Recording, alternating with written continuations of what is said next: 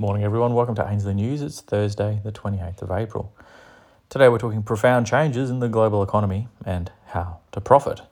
Crescat Capital released their latest monthly research letter late last week, and as usual it provides clear and concise insight into macro markets at present, backed up with the runs on the board through their outperformance of their funds. The summary intro sums up the current situation pretty well. We are currently experiencing profound changes in the global economy that are likely to unleash a plethora of early-stage secular trends in a new inflationary regime.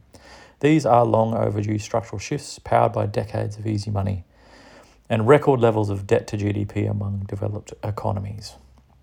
Governments and central banks to seek high-quality international reserves in an attempt to restore the credibility of fiat currencies. Gold will play a major role as a monetary asset. Monetary metals and other tangible assets to regain relevance in crowded 60-40 portfolios as inflationary hedges.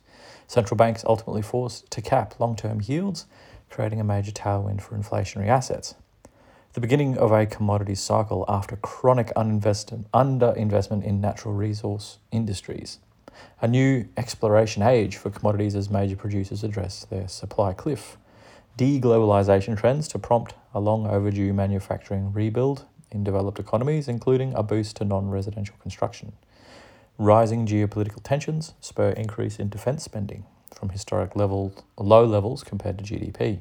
The continuation of the most extensive fiscal agendas in history, driven by the Green Revolution, social equality programs, infrastructure revamps, and defence spending. Ongoing flood and sovereign debt issuances and persistent inflationary pressure to cause long-term interest rates to rise globally. Overall corporate margins to be squeezed by the rising cost of capital, commodity prices and labour costs as the Fed tightens monetary conditions. The resurgence of fundamental analysis and value investing principles as profitability becomes a priority. A repricing of long-duration growth stocks from record valuations as cost of capital increases. A major shift in market leadership from technology to natural resources related businesses. Geopolitical neutral and commodity-driven economies to gain relevance on the global stage, i.e. Brazil.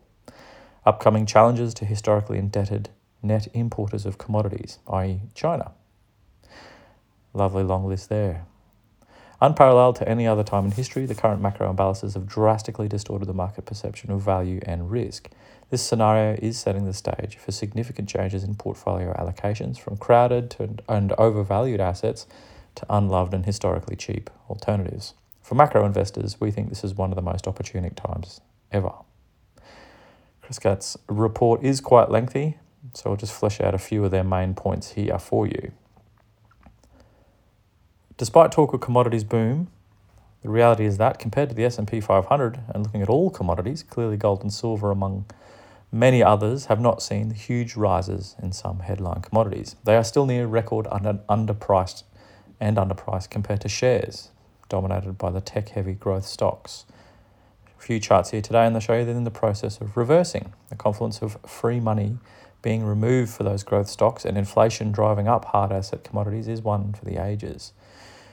And don't get them started on silver. Crescat loves silver at the moment.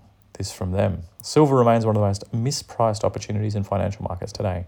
While the overall commodities market has drastically risen, this high beta version of gold remains at historically cheap levels. If silver were to catch up to or move in other tangible assets, it would imply a doubling from current levels.